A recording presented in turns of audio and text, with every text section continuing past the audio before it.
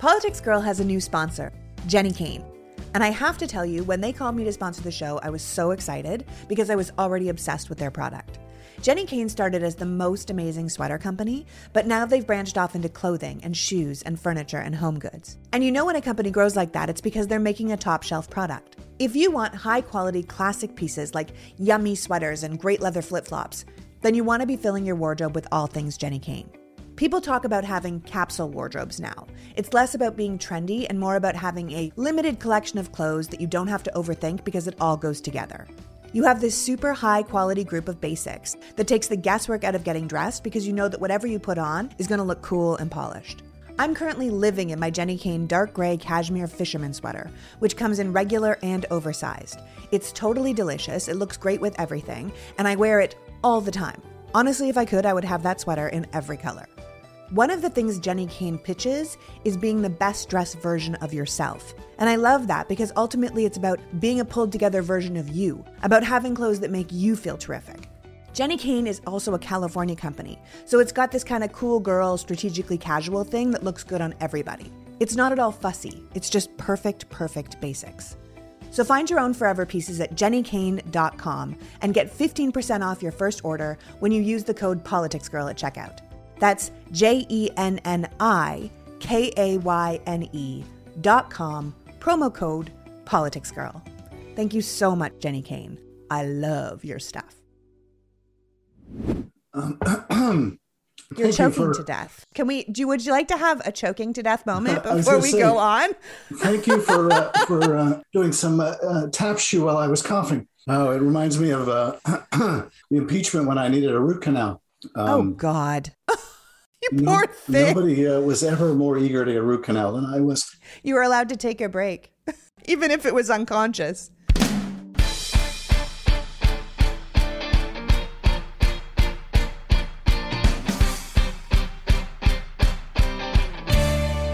Hello, and welcome to the Politics Girl podcast. I'm your host, Lee McGowan. Let's get into it.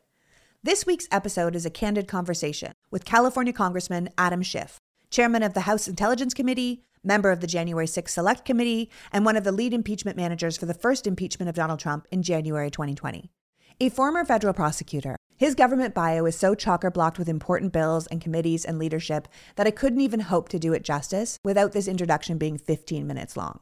Suffice it to say, Congressman Schiff is an incredibly brilliant man, a gifted orator, a committed public servant, and a true American patriot in the real sense of the word. He is also the author of the absolutely riveting book, Midnight in Washington, How We Almost Lost Our Democracy and Still Could. Now, I don't have a lot of time to read books, and when I do, I like them to be fiction because I want to take a break from the world, but I listened to this one as an audiobook, and I can tell you, it's amazing. It's an insider look, first-person breakdown of the Trump years and everything that happened around him that compromised the very nature of democracy in America. The whole thing made me feel sane. It's an incredibly accessible retelling of key political events where Schiff discusses all the things that went down and how the Republican Party abandoned its ideology and allowed itself to become completely remade into something stripped of principle. How he lost friendships with people he had worked with for years and how certain people risked everything to stand up against the autocratic tendencies of Donald Trump. But as I said, Congressman Schiff is also the chair of the House Intelligence Committee, which oversees the nation's intelligence agencies, including part of the Department of Defense and Homeland Security. Among other things, he is a leading voice in American foreign policy and a huge proponent of the safety of all Americans. He has actively addressed nuclear proliferation, which means the spread of nuclear weapons around the world, with his own bills, and he works tirelessly for both California's 28th and the nation as a whole. I am a huge fan of Congressman Schiff. If I was ever going to be in Congress myself, it's his kind of leadership I would look to emulate. He's truly in government for the right reasons, and the people of America are better and safer because of his leadership. So without further ado, please welcome Adam Schiff, Congressman, foreign affairs expert, gifted communicator, and passionate advocate for American democracy. Welcome, Adam. Thank you. It's great to be with you. Right off the top, I want to tell you that I'm fangirling a bit because if I had to put together a list of my favorite government officials, you would be right at the top of that list. I am so close to being in your district, but not quite. I'm just over the hill. But you've played such an active role in the past 6 years, which many people have found quite traumatizing. Sticking your neck out during the Russia investigation, taking a massive hit when everyone decided the Republicans were going to call it a hoax. You were a leading voice in the first impeachment. You spoke up a lot during the second impeachment. You wrote this incredible book, which I was just saying made me feel sane in a time where I really felt like I was going insane. And I highly recommend to everybody to read your book. But you're just basically a wonderful steward of the nation, and you're trying to attempt to shepherd us safely into the future amidst all this chaos. And I know that you and I could talk about a lot of things. We could talk about the 1-6 committee, this new report that just came out that Trump might have engaged in criminal acts to overturn the election, which, as far as I'm concerned, we all know he did. It's just a matter of if he will be held accountable. We could talk about Russian interference in 2016. But I think with all that's going on in the world right now, we should probably stick with Russia, Ukraine. That feels like the priority. Does that feel the same way to you? It does. It does. And thank you for the very, very nice introduction. And although I have to say, when somebody puts you on their list of favorite politicians, that's got to be a very small list and a very selective. I like the mouthy ones. I like the ones that speak up for democracy. I like the ones that put things in clear terms. And you are right up there, my friend. I hope you see that as a good thing, because I do. I'm a politics lover. I do. Thank you very much. Now, you are chair of the House Intelligence Committee. Could you tell people what that job entails? What is the Intelligence Committee and what's it doing? Yeah, no, I would love to. We're, I think a committee that at least previously people knew very little about, because we meet largely in secret. We have a meeting space that's 3 floors below the Capitol, which we affectionately refer to as the bunker. And we meet there, behind very thick doors. It feels like you're walking into a safe, because that way we can review classified information in a way that we don't have to worry too much about prying eyes in the form of electronics. But we oversee all of the intelligence agencies. So we make sure that they're focused on keeping the country safe. We make sure that they're following the law. We make sure they're observing people's privacy. We make sure that they have the budgets that they need. That's the bread and butter of what we do. And now we've become known over the last 5 years for some of the investigative work we've done, which is a little bit unusual for our committee. But by dint of just circumstance, 2 of the major investigations, one involving Russia, the other involving Ukraine, we were sort of ground zero for the investigative work for the House during the Trump years. But our primary responsibility is overseeing those intelligence agencies. Both of those things you talked about, you became investigative for in Russia and in Ukraine. Those are basically the same issue. I think people don't realize that it's all sort of part and parcel of the same problem, that Ukraine was invaded just over a week ago. And yet this problem started a long time before that. There was sort of back and forth, major diplomatic actions to try and avoid Russian conflict in Ukraine. But this started a while back. Do you want to walk us through that a little bit? Yeah, and that's, I think, a really important point. None of this is happening by coincidence. None of it is unrelated to the rest of the whole. If you look back to 2016, the Russians were then attacking our democracy. They were interfering with our election. They had decided Donald Trump would be much better for Russia than Hillary Clinton.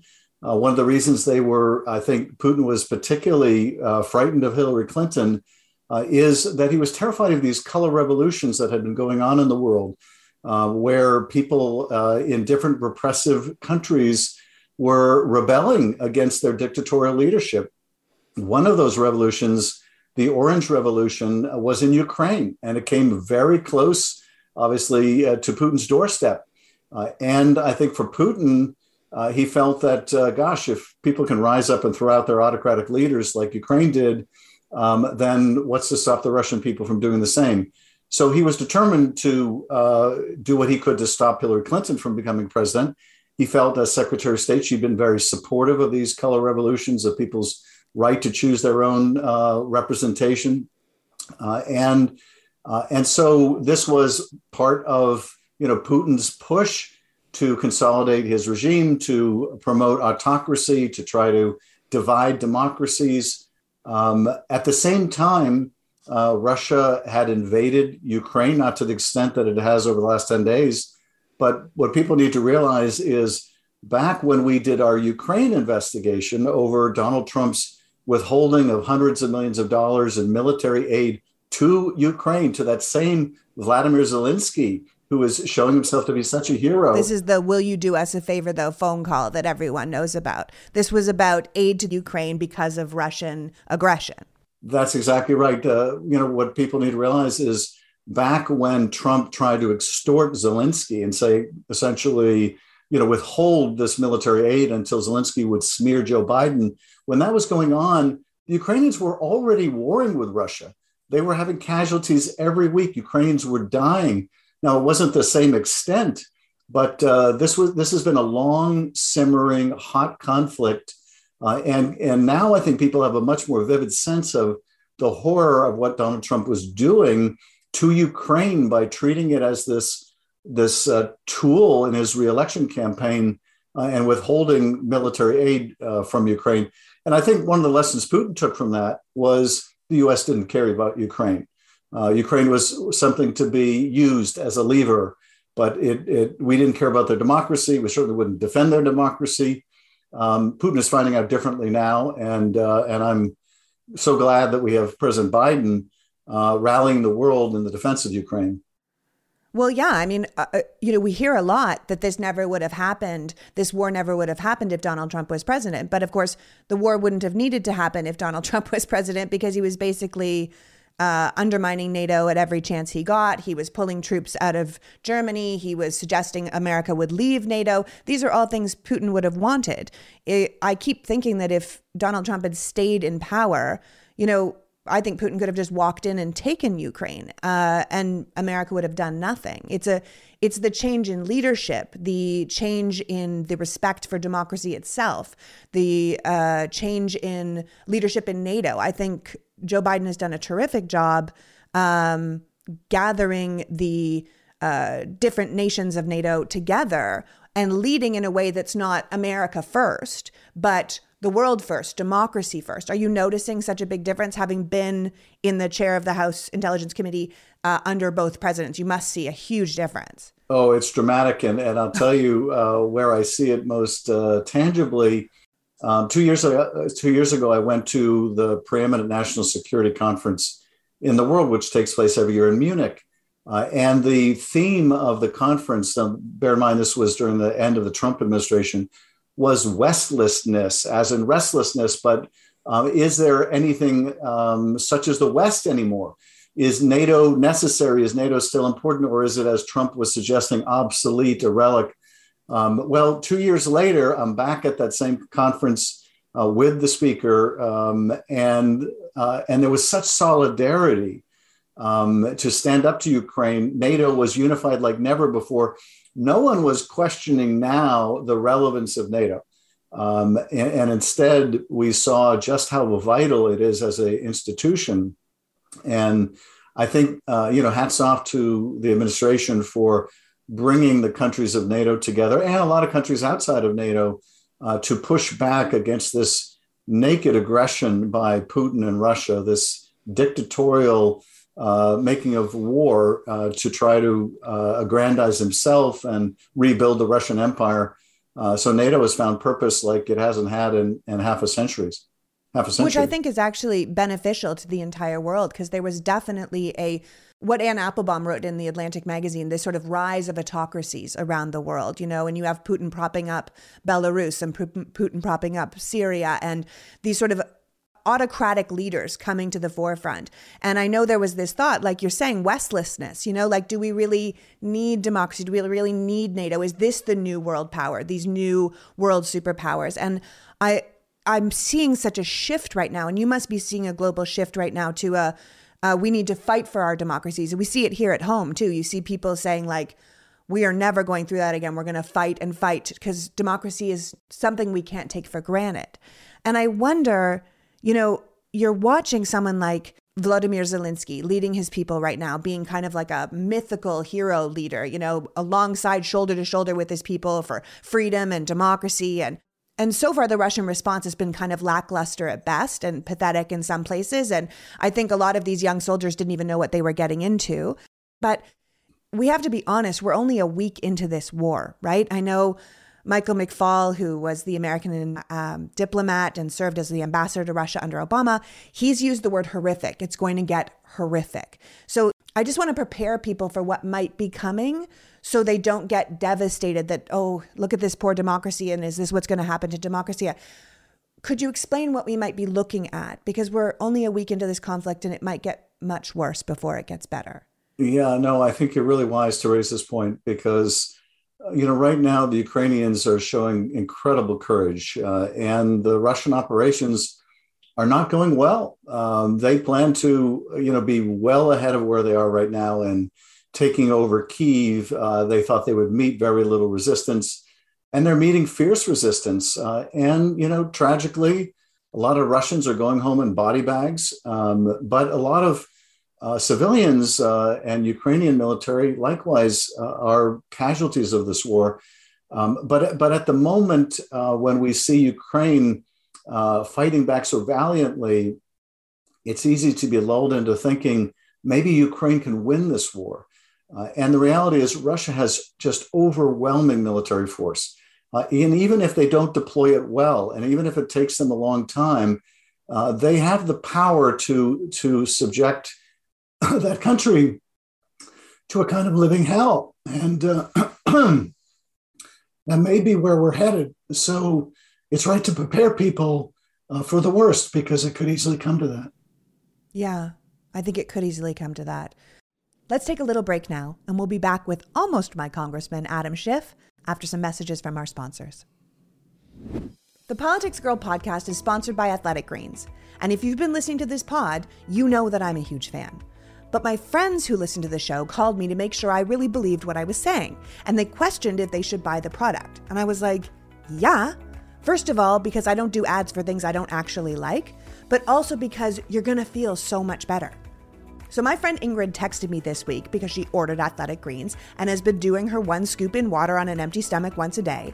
And her text said, you know how I'm literally always sleepy? Since starting Athletic Greens, there is a marked difference in my energy. I'm no longer obsessing over when my next nap is going to be or if I'm going to have to struggle through until I can get to sleep. This green stuff is a game changer. And that's the thing. It really is.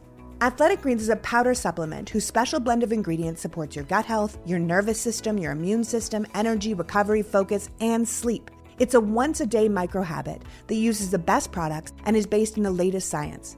In fact, their current formula is on its 53rd iteration because they're constantly updating it as the science advances. No matter how you eat, paleo, vegan, dairy-free, gluten-free, it will fit into your lifestyle. It has less than 1 gram of sugar per serving, no GMOs, no chemicals or artificial anything. Now is a time for you to reclaim your health and arm your immune system with a convenient daily nutrition like my own friends have. It's just a 1 scoop in a cup of water every day. That's it. No need for a million different pills and supplements to look out for your health.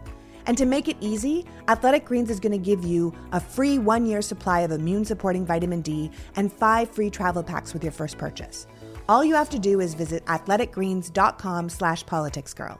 Again, that's athleticgreens.com/politicsgirl to take ownership over your health and get the ultimate daily nutritional insurance.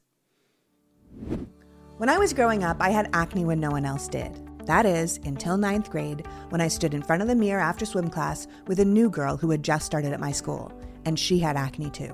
And as I watched, she put powder all over her face that covered all her zits. And I said, "What is that?" And she told me what it was, and we had a whole discussion about how it won't make your skin better, but at least you'll look better. And we both agreed that since there was nothing we could do to make our skin better, looking better was the most important thing. That 15-year-old girl in the mirror ended up becoming my best friend. And she is still my best friend to this day. We bonded over the pain of acne, how much it affects your life, how insecure it makes you, how we would have done anything to fix it. And I know there's hundreds of thousands of people who feel the same way, which is why I'm so pleased to be partnering with Apostrophe. Apostrophe is a prescription skincare company that connects you with a board-certified dermatologist online who will create a personalized treatment plan that is tailored just to your skin. You just have to fill out Apostrophe's quiz about your skin goals and medical history, snap a couple of selfies, and your dermatologist will create a completely customized plan. What my friend and I wouldn't have done for that service back in 9th grade, I can't even tell you. Apostrophe treats all types of acne, from hormonal acne to facial acne, and all the other places acne shows up. And they do it from the comfort of your own home. No doctor's offices, no pharmacy, no waiting in line. Apostrophe offers science-backed oral and topical medications, clinically proven to help clear your skin, deal with anti-aging, skin texture, dark spots, and fine lines, which, now that I'm moving past acne, I am totally dealing with. You tell them what your skin needs, and they will take it seriously. And we have a special deal for our audience. Save $15 off your first visit with an Apostrophe provider at apostrophe.com/politicsgirl when you use our code politicsgirl. This code is only available to our listeners. To get started, just go to apostrophe.com/politicsgirl and click Begin Visit, and then use the code politicsgirl at sign up, and you will get your first visit for only $5. That's apostrophe.com/politicsgirl, and use that code politicsgirl to get your dermatologist-crafted treatment plan for $5. And we thank Apostrophe for sponsoring this podcast and thinking about people like us. And we're back, talking to California Congressman Adam Schiff about what we should be looking for with this ongoing crisis in Ukraine. What do you say to the people who are saying, why do we have this giant military if we aren't using it? How come we're not just sending our planes in and our military in to crush this convoy that's going to Kyiv, that's on its way? Why are we letting the Ukrainian people stand up by themselves? How come we're not in? And I think what people don't understand is that NATO by nature is a defensive organization. It is not something that would take the offense. So I think, let me see if I've got my voice back. 1 second more. No pressure. I want people to understand why NATO's not coming in. So I think you're absolutely right that people are asking, why can't NATO just come in and destroy this convoy of these slow-moving vehicles? And the short answer is we don't want to get into a shooting war between the United States and Russia. And were NATO to come in or U.S. planes to come in and strafe that convoy, we'd be in World War III. The president has made it very clear we're not sending American boots on the ground. Some members of Congress have been calling for a no-fly zone. That would be dangerously escalatory if American planes were basically going up against Russian planes. So we're not going to do that. Now, we are going to try to supply and are supplying Ukraine with the weapons to help it defend itself. Whether they will have the logistic and other abilities to go after that convoy or not, we are helping them defend themselves. And as a result, Russia is taking serious casualties. So the Ukrainians are having success. But again, as you were indicating earlier, when push comes to shove, I think Putin doubles down and he takes as long as he needs to encircle these cities, to subjugate their populations. The thing I can't understand is what's the end game for him? As we have found out in Iraq and Afghanistan, as the Russians found out in their own war in Afghanistan, it's easy to get in. It's very hard to get out. And I wanted to ask you about that because it's like, what is the end game? Why now? Why invade a country like this? Is it just that he got complacent during the Trump years and thought he could do everything? Or we didn't respond well enough when he took Crimea or took Georgia, so he thought, they won't do anything this time? Did he think we were just so divided in America that we couldn't show leadership because we're divided at home? He's now talking about America being sorry. And Lavrov's on RT, which is Russian television, for those people who don't know, talking about nuclear war and putting warheads in active zones. And people online are freaking out about it. And then there's people who have lived through this kind of idea before with the Cuban Missile Crisis who are less frantic. From someone in your position and your kind of clearance, how much in danger are we of having a nuclear war? I do not think that this is a possibility, and we're going to make sure it's not a possibility. I think, Putin is rattling the nuclear saber because he sees just how forceful the West has been in coming together around these sanctions. And it's really choking off the Russian economy, which I think Putin fears puts him at risk, puts his regime at risk. And I think you're right. I think Putin went into this with a lot of misconceptions about whether Ukraine would fight back. They are, to his horror. Misconceptions about whether the West would get its act together. We did. misconceptions about what kind of economic sanctions we would really bring about. He thought he could do an end run around them, but we've choked off that end run. So I think it's been a really bitter shot to him.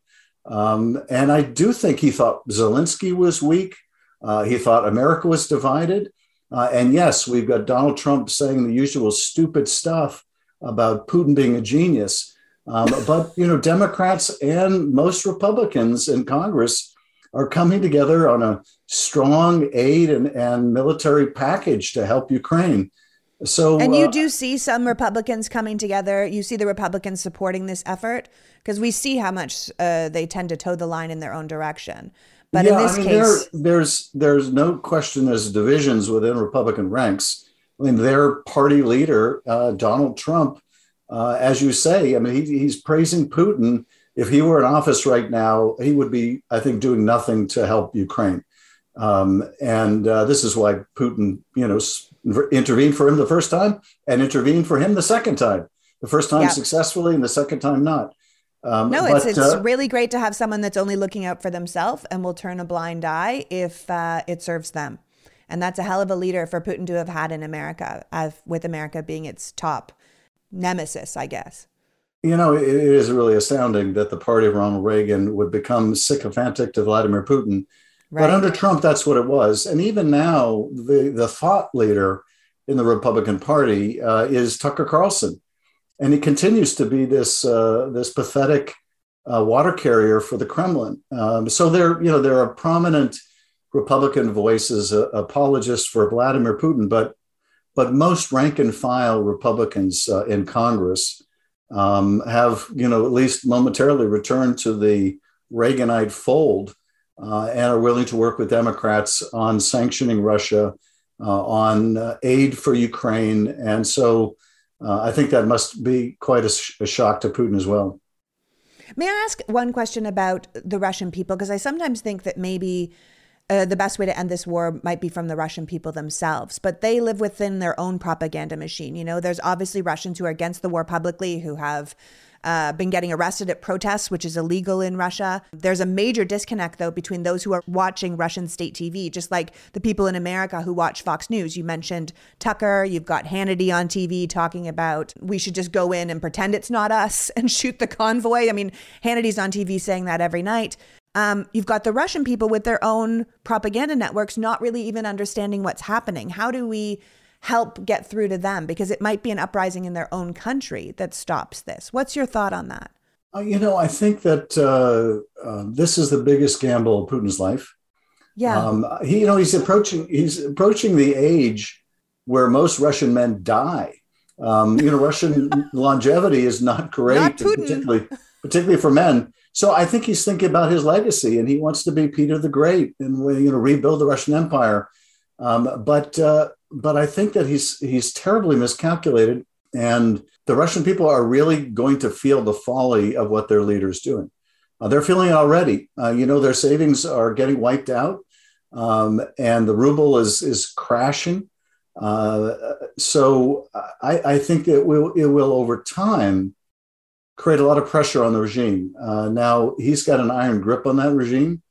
You could see in that highly publicized incident where he was dressing down his intelligence chief, that basically he's signaling to the Russian people that he is so strong, even the top people in his government need to bow to him, and he can humiliate them publicly. Reminds me a lot of a certain former leader in our country who delighted in humiliating people. But I think over time, the domestic discontent in Russia is going to grow. It's already there. It's just being stifled by this police state. And I give a lot of credit to these protesters in Russia who are risking their lives by protesting. Members of the Russian Duma who are voting against the war. That's really gutsy stuff. But I think it's going to take time. I know I have to let you go because you're an insanely busy man. I hope you will come back again and we can discuss other things. But as you're on your way out the door here, what would you tell the American people as they're watching this unfold that you would like them to keep in their minds? as a final thought? Well, I would say, I guess, a couple things. One is just how extraordinarily brave the Ukrainians are being right now. That footage of that old man trying to stop a tank by throwing himself in front of it brings back memories of Tiananmen. And, what incredible human spirit to put your body in front of a tank. And I think it ought to remind us of how precious freedom and democracy are. There is this dangerous flirtation, some would say love affair, in Trump's GOP with authoritarianism, with autocracy. But we're seeing in Ukraine what that really is like. And one of the best ways to protect democracy around the world is to make sure that we protect it here at home. And that's the other point I would make. Our democracy is also not assured. And it's a proud legacy we have that we ought to cherish. I couldn't agree more. Thank you so much for joining me today. Thanks so much for having me on. Thanks for making these issues so accessible to all your listeners and viewers. I really admire what you do. Well, listen, if we understand, we care, and when we care, we vote, and we can make real change. And that's really what I want for America. Amen. Nice to see you. Good to see you. Take care now. So that was Congressman Adam Schiff, chair of the House Intelligence Committee, talking about where we are with Russia's invasion of Ukraine. How this is not a conflict that started a week ago, but an ongoing attack on the very idea of democracy. A war that Vladimir Putin has been waging actively for some time. We need to look at the big picture. This is all part of the same story that made the Republicans, after choosing Donald Trump as their nominee, immediately change their position on Russia and Russian influence and aggression. This is just a different chapter in the same story that had Russia make an active and successful effort to influence the 2016 presidential election, and it connects to Donald Trump and the Republican Party's deference to Putin and his wishes during that presidency. It is connected to the private meeting between Putin and Trump in Helsinki that ended up with the American president taking the side of the Russian leader rather than his own intelligence agencies. And it moves into the shakedown phone call between Trump and Volodymyr Zelensky about withholding promised aid to Ukraine until they found dirt on Trump's political opponent. That leads us to Trump's first impeachment and all the way to the support and deference certain far-right leaders like Trump and Fox News superstars continue to show Putin to this day, despite the fact that he has now actively invaded a fellow democratic nation. It's a big picture, and it's coming together, and we have to start seeing the pieces and how they connect. Finally, as Congressman Schiff reminds us, freedom and democracy are precious and not assured. And one of the best ways to protect democracy around the world is to make sure we protect it here at home.